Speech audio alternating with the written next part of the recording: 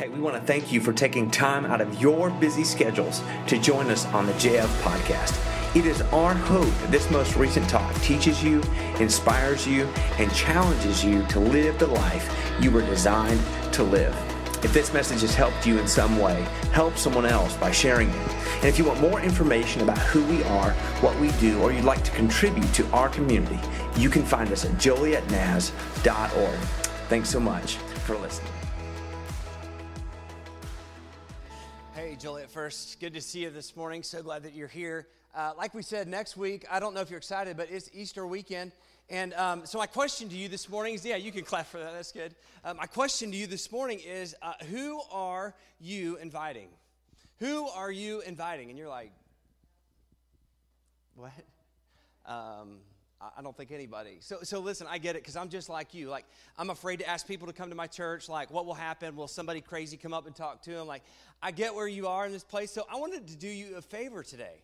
I wanted to do you a huge favor, and you can thank me later for this, because I'm going to do the work for you today. So I need your help. I need your participation. I know this is kind of weird. We usually don't do this at the beginning, but many of you have cell phones, and this, again, is the only time I'm going to tell you to use a cell phone on Sunday morning. But if you could pull it out for me, I'm actually going to invite your friends to church next Sunday, on Easter Sunday. So if you could pull out your phone, and what's really cool is Facebook, and I'm not on Facebook, but somebody has told me that there's this new thing called Facebook Live. You know this? Am I the only one that I'm okay? I'm getting the okay that it exists. That we're going to go live, and if you'll pull out your phones and you'll stick them up, and when I count down to 3 and you hit go, I'm going to invite your friends next week to church. And I know some of you have like 1,000 friends. I only have like 3, if 3. But some of you on Facebook have 1,000 or 500 or 200. And so I got a couple. The rest of you, are you just losers or what? I mean, where's your phones? Come on. So here we go. All right, everybody got them up. Give me a thumbs up when you're ready to go, so I know that you, for those of you inviting, will do it. Here we go. Ready? Okay, I'm going to be looking at the people that have their phones. Here we go. 1. This is going to be weird because I don't know what the pitch is going to be. I haven't thought this out yet. Here we go. 1, 2, 3. Hey, friends, so good to see you today. I'm going to do something for you that your friends won't do for you, which is invite you to our church next week. My name's Brad. I'm one of the pastors here, and we're starting a new series next week called Welcome, where we're going to rediscover the we in welcome. See, it's funny. We all want to be welcome, but eventually, welcome is all about me, not about we. And so we're going to rediscover the we and what it means to be welcoming. And we want you to come. We don't care if you've been a follower your entire life, or you just have lots of questions about who God is. Maybe you don't believe in God, or maybe your mom or your dad or your friends or somebody else is going to make you come. Listen, I promise it won't be awkward. We're going to have a good time. And even if you believe in God or don't believe in God, there'll be something for you that day, I promise. So it's 10:45 next week. Be here or be square. And love you. Can't wait to see you and meet you. Cut. Good job. Thanks, guys. You guys are the best. All right, we'll have like 1,000 people next week, if you have as many friends as you think you do. Anyway, sorry, we typically don't do that here, but we want to welcome you again if you're new. We've been in this series called The Good and Beautiful Life, and we've been going through this series for 12 weeks. And you're saying that's a long series, but we have been addressing the mess of our lives. Let's be honest, your life's messy, my life is messy, and so we've been addressing the mess of our lives, and it takes that many weeks to get it right. And so today, we're closing out this series. So if you're coming in at the end of this, you're coming in at the tail end, you can go, we have a podcast, you can listen to our previous talks, or you can go online and watch them. However you want to do it, you can catch up over the last 12 weeks, but I'm so glad you're here. Would you pray for me as we begin? Lord, what a joy and honor it is to stand before you and worship you and bring you glory. We pray that you would be in this time of teaching, that our ears would be open and our hearts would be filled. And it's in your name we pray. Amen. Well, one year, Janelle's family invited us to the Buick-covered hills of Branson. I don't know if you've been to Branson. I'm not a fan of Branson. It reminds me of a hillbilly version of Gatlinburg, Tennessee. But her entire family invited us, grandparents, aunts, uncles. I mean, the whole family was going to be there. And so I put on my Barney costume. That's what my mother-in-law calls it. You know, I was just doing it out of obligation. I didn't want to go, but I went for Janelle, and so I put on my Barney suit to make everybody happy, and I went. And, nothing screams fun like the Irish Tenors and the Dixie Stampede. Yeah, definitely not. But anyway, we were going out to dinner one night, and the entire family is heading into the restaurant, and I noticed that Janelle's uncle is staying behind, and I'm like, what's with this guy? And so he does something really weird. He gets out of the car, and he had a cane. He's not that old, but he had a cane. And he gets out of the car. Mind you, the rest of us are going in. He puts his left foot in front and his right foot way back, and he starts bending his right knee. This is in a parking lot. And then he puts his right foot out and his left foot behind him, and he's bending his knee. And then he starts stretching out some hammies, and he puts his cane over his head and he's doing stretches. And I look at Janelle and I said, "What is wrong with your uncle?" I feel like I'm watching The Great Showman and Richard Simmons at the same time. What is going on with this dude? This guy's weird. And she's like, "I don't know. We'll just ask him when we get inside." It was really embarrassing. I mean, everybody's walking off, who is this guy? It's that uncle. And so I remember we get in, and I'm asking, "Hey, what's going on there? You working out? What's the deal?" And he said, "Oh, I do this so I don't get atrophy." And of course, I'm in my early 20s. I'm like, who? What's atrophy? I don't know what that is. And so I quickly learned, though, in my 30s that I couldn't drive from Kansas to Ohio without, I used to just do it nonstop. And then all of a sudden, my legs would start hurting. And it just finally set in, this is what atrophy is. It's kind of painful. But I made sure, I told Janelle, I will never, ever grab a cane, and I will never do stretches in front of people or in the parking lot. And what's so interesting is this. I get it. Her uncle wanted the outcome that he would never have atrophy, and so he would take all the preventative measures. He would stretch, and he would work out, and he would do those things, which is great. He would put in a lot of work to avoid atrophy. Me, on the other hand, I'm not going to look goofy, and I'm not going to look stupid. I just don't want to do that. And so what I find is I'm unwilling to do the work to get the desired outcome that I actually want. And I think that's so true for many of us, is that we want a desired outcome, but we are so unwilling to put in the work. You with me on this? We want a desired outcome in our life. We want a desired outcome for who we are and everything else, but we are so unwilling to put in the work. Come on. You can remember you wanted to get into a specific college, or you wanted to get into a specific school, but guess what? You didn't want to study. You didn't want to put in the work for the test. You didn't want to do anything that it took to get into the school that you wanted to get in. Maybe it's like this for you and with friendships and relationships. You see, we live in a culture where all of us feel like we're alone to some degree. We feel like we're all alone, and we need relationships, and we need friendships, but we can't seem to put down our phone and our Facebook. We actually don't want to do the work of getting in front of other people and actually having to have a real conversation, because that takes work. Getting to know people takes work, but yet we want friendships. You've had this in your marriage or your relationships, right? We want to have a great marriage. We want to have a great relationship with our significant other. By the way, men, if you want intimacy, put in the work of learning how to have a conversation. See, we just skip warming up the oven. Part of warming up the oven is having a good conversation with your spouse or with your significant other. So you want to get where you want to get the desired outcome, then guess what? You better put in the work of learning how to have a good and meaningful conversation. Parents, you've been here. You have kids, right? And we want our kids to make a difference in life, but it starts with you making a difference in your own kid's life, which means that you have to show up, you need to be present, you need to be there, you need to ask questions, you need to listen to your kids. We all want to do these things, but what we learn is that parenting, the most meaningful times are when we're the most tired. The most meaningful time for our kids is when we put them to bed, but that's when I really don't want to talk to them. I'm just shut up and go to bed. Please, play with your Legos. But we fail to see that that's the most meaningful time, and we don't want to put in the work required. Maybe you're nearing the end of your life, and you know this. And so for you, it is a lot of work to do anything. And so you just make a lot of excuses about why you can't do the things that you want to do. And I would just say this. Do you know when somebody's suffocating? It's when they can't talk anymore. So if you can talk, guess what? You're still breathing. And if you're still breathing, then you still have purpose. It may require a lot of work, but eventually you'll get there. And so here's the truth. If you have a desire, work will be required. If you have a desire in your life, work is going to be required. And it's so fun because for so many of us, this is not just a personal issue, it is a faith issue. You see, if I could step in your shoes for just a few minutes, you've been here in your faith journey. Your faith journey has been a major misunderstanding. And guess what? I'm here to tell you, part of it is not your fault. And here's why. See, we've turned faith journeys into momentary and not monumental. And here's what I mean by that. Like, whenever we come to God, like, it's this momentary thing where we say, "Dear Jesus, come into my life, wah-da-da-da, it's all good," and that's it. And then you're saying, "What do I do next?"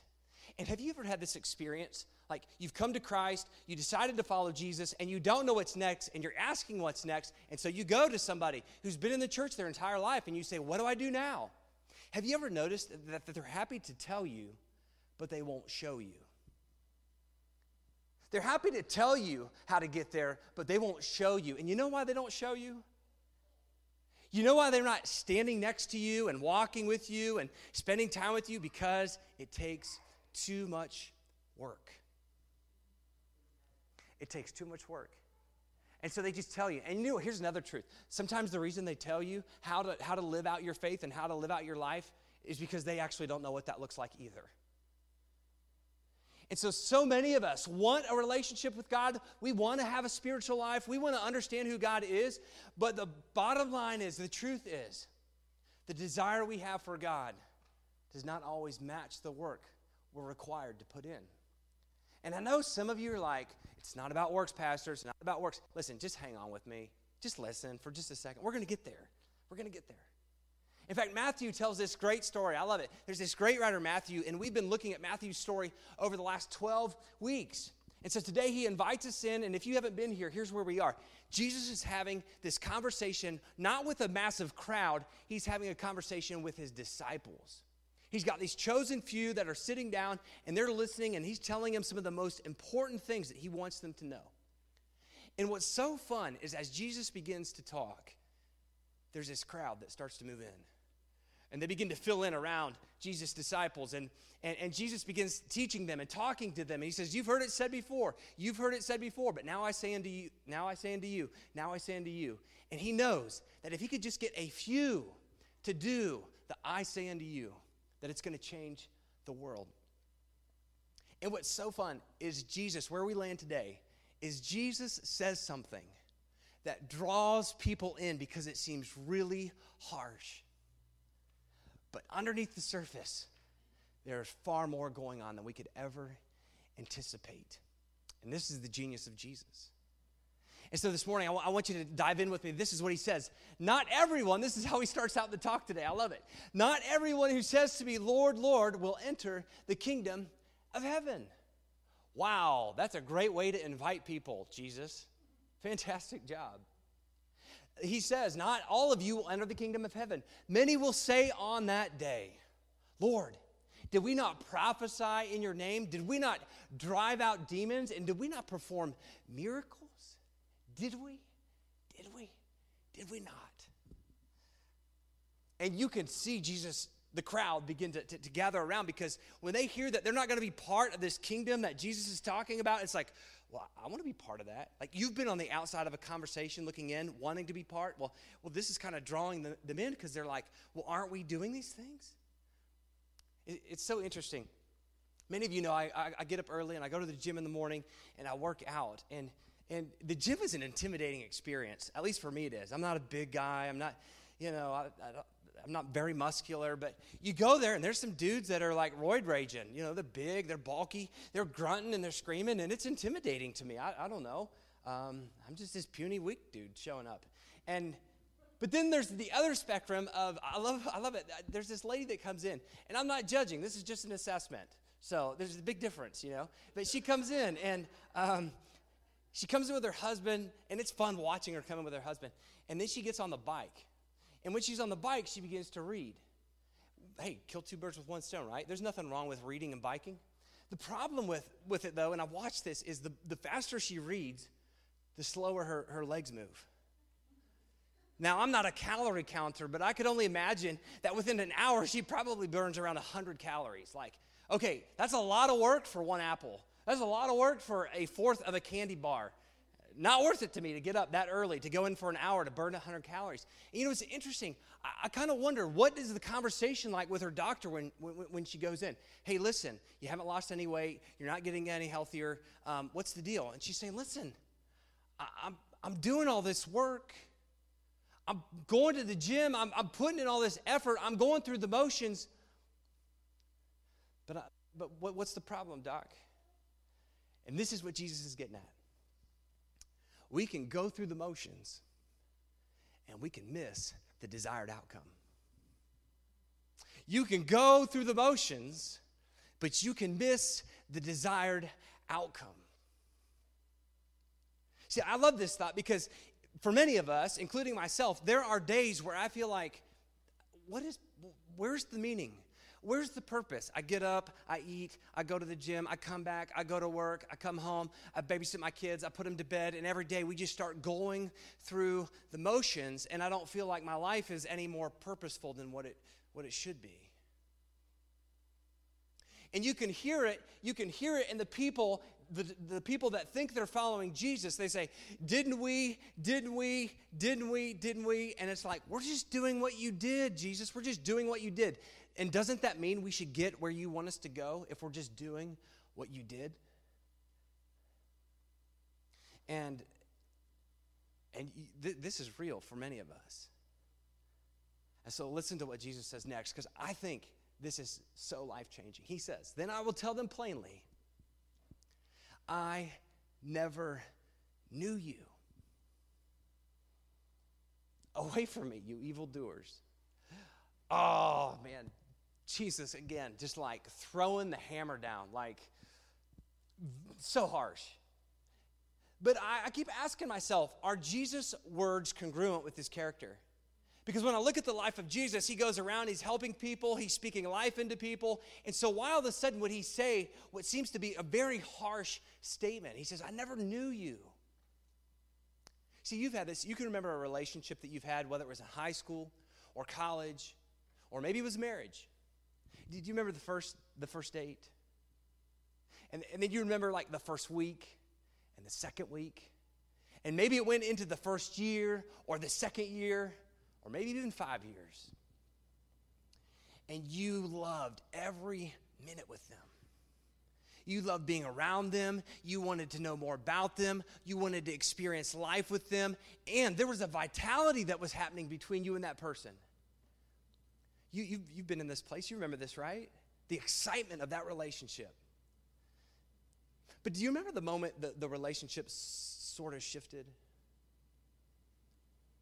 Like you were still going on dates, and you were still talking on the phone, and maybe you moved away, or she moved away, but all of a sudden there was this shift in the relationship, and you can remember the night that person took you out, or you took that person out, and you said, or they said to you, listen, I don't know what's going on between us, but I feel like I don't know you anymore. Do you remember when they said that to you? Or you said that to them? This is Jesus' other point. Motions are not the measure for knowing.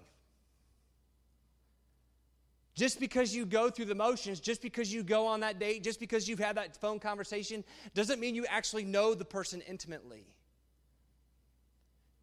And so what I love is that Jesus says, we look at that statement, he says, I never knew you, and we think it's a negative statement, but actually it's an invitation. He's saying, I've been wanting to know you. I've been wanting to be in relationship with you, but... And the word evildoer is, man, I've been struggling with that word. I was thinking about that this morning. Why would Jesus use that word? Have you ever thought that anything that is not moving us toward life is somehow moving us closer to death? That anything we do that does not give us life or move us to life actually is moving us closer to a life of death.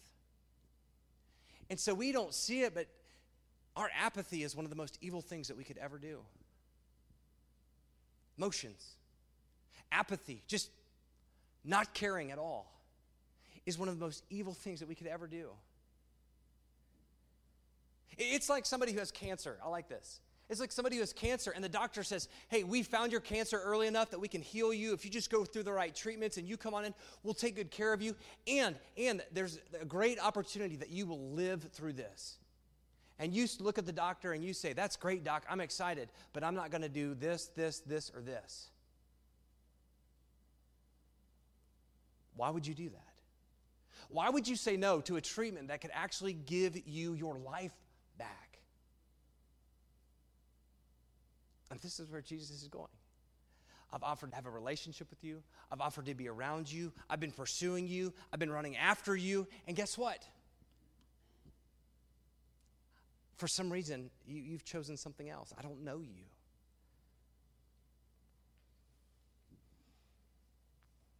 And so I wonder, how do we get there?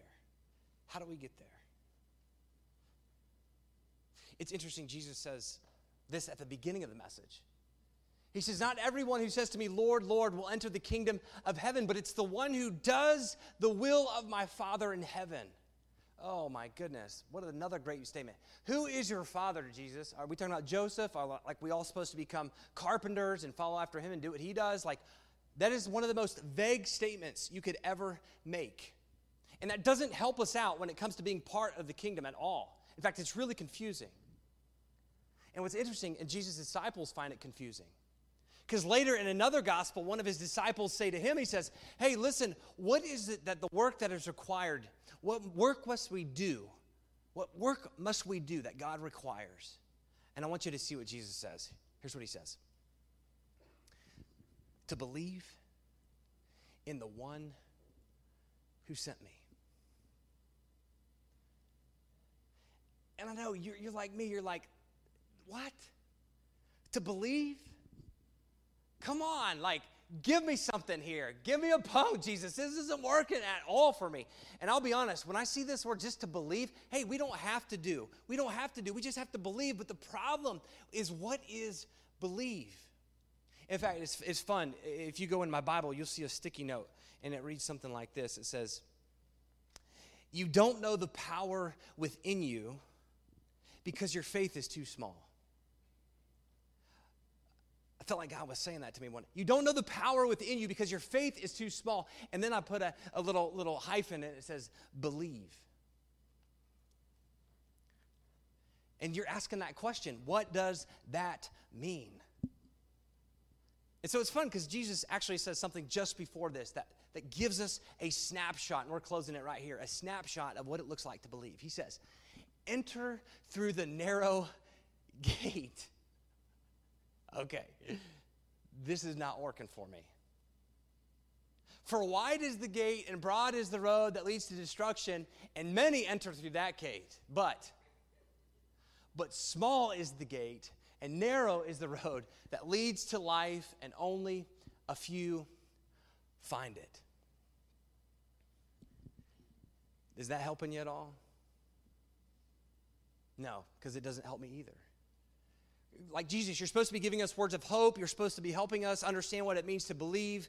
And it's interesting because, again, what is it about Jesus' character that this doesn't match who Jesus is? And so it's as I begin to look and I begin to work through it, this wonderful word narrow, which has kind of this negative undertone to it, actually is one of the most life-giving words that Jesus uses. And here's why. Narrow has two meanings, and the first one is to rub against. You ever heard people say, yeah, I was rubbing shoulders with? Like they went to a special event or they went to a dinner, and they tell you about the person that they were, quote, rubbing shoulders with. Why do you rub shoulders with people? That's a goofy line anyway, but why do you rub shoulders with people? There's something about that person that you like, or maybe they have a life that you want to live just like that. When you look at them, you think, this is who I want to be. Or maybe they do something that would align with what you do, and you think, if we could just work together on this, that, man, we could do something great in life. And so you rub shoulders with people, right? This is the image that Jesus wants to give us. Listen, I just want you to rub shoulders with me for just a minute. We can talk, we can get to know each other. This is going to be a good experience. But then there's another part to this that I think we struggle with. The word narrow can also mean oppression or affliction. And I'm thinking, well, that's not helpful at all. Like, who are the people that are oppressed? Who are the people that are afflicted? And as I begin to think, slaves. Slaves are oppressed. Slaves are afflicted. And what do slaves do? They work. There it is. There it is. When Jesus says, narrow is the gate, in other words, I need you to rub shoulders with me, but guess what? It's going to require work. It's not something that's momentary, but if you want a monumental faith, if you want a monumental life, if you want monumental meaning and purpose, then guess what? It's going to take work. It's going to take work. And it's going to require that you what? You know me. You know me. I love it. So here's what I would say to you today. Here's what I want you to know. You want to be like Jesus? You want to live the life that you feel like you've been promised? Then learn to be with Jesus. You want to be like Jesus? Learn to be with Jesus. And you're saying, yeah, well, I'm not a Jesus follower. And that's fine. I get that. But if you want to live into a purpose, if you want to have meaning, if you want to live life, as we say, as it's divinely designed, to bring hope, to give life, to have excitement, to live a thrill, this is where it starts. And so many of us just go through the motions. Do you feel like that? Do you feel like life for you is just about a bunch of motions? You're exhausted, you're tired, and you know what? It's easier for you to just go on autopilot. It's easier for you to be apathetic than it is for you to actually work through it. You know, I think about this, that again, some of the most meaningful moments of life are the times where we're the most exhausted and we're the most tired, but we really need to push through and work. And so I would just say, come on. You can do this. It doesn't make sense. It's mysterious. It's weird. It's odd. And like, I know Christians are weird people. I get that. Like, half the time I'm like, yeah, I don't know that guy. But that's the beauty of the journey, is that it takes work and it takes knowing God in a new way. And so I would say this, take control of your time. What do I want you to do this week? I want you to take control of your time. And here's what I mean by that. I think people have better relationships with places than they do with people. I wonder what would happen if Sunday were Monday. People tell me all the time why they don't come to church. I'm okay with that. Like, I get it. I've been there. I haven't always been a pastor. I like to sleep in too. But, you know, people give me all these excuses. That's fine. Don't give me an excuse. Just tell me you wanted to sleep in. I'm okay with that. There's nothing wrong with getting rest. But I often wonder, what if it was Monday and it was time to go to work? Your alarm goes off, you'd be there. I wonder if it came to your health and the way you ate, you most likely would do everything you could in your power to eat the right foods, to make yourself healthy, to go to the gym. Like, we wouldn't miss that. We wouldn't miss work. We wouldn't miss our kids' soccer games on Saturdays. You wouldn't miss the playoff games. You wouldn't miss March Madness. No. We would empty space in our schedule. We would take control of our time in order to make those things happen. But what's so crazy is people come to me and they say, Pastor, I don't get it. I feel empty. I feel tired. I feel like this whole God thing isn't working out for me. And I'll ask them this question. Have you been rubbing shoulders at all with God? No. Okay, well, when's a good time for you? Well, I'm too tired in the morning. Or I'm too tired at night. Okay, well, can you get up? Just try to get up a little. No, I don't want to. And it's just like, I want the outcome, but I'm so unwilling to do the work. So unwilling. And so my challenge to you this week is for you to take control of your time. To find space within your schedule. Find space for you to rub shoulders. And if you want to know what that looks like, come and talk with me. I'll be happy to chat with you. I don't have time. That's another sermon for another day. But I'd love to talk with you about it. So take control of your time and begin to live the life, the desired outcome that you were meant to live all along. Hope you can join me on that journey. Let's pray. Lord, we do give you thanks for your goodness to us. We thank you that you are a God who meets us in our very moment, who comes forth and says, hey, here's a new life. It's completely different. This is exciting. I want you to be a part of it. And yeah, the beauty of the journey is it's weird, it's odd, it's mysterious, it doesn't make sense. But the joy is getting to work through that and beginning to grow over time. And Lord, we recognize today that you want to do something monumental through us, that we should never just live these momentary lives, but we should live beyond what we could ever dream or imagine. So today we commit to doing the work. We do. We commit to doing the work. And it's in your name we pray. Amen.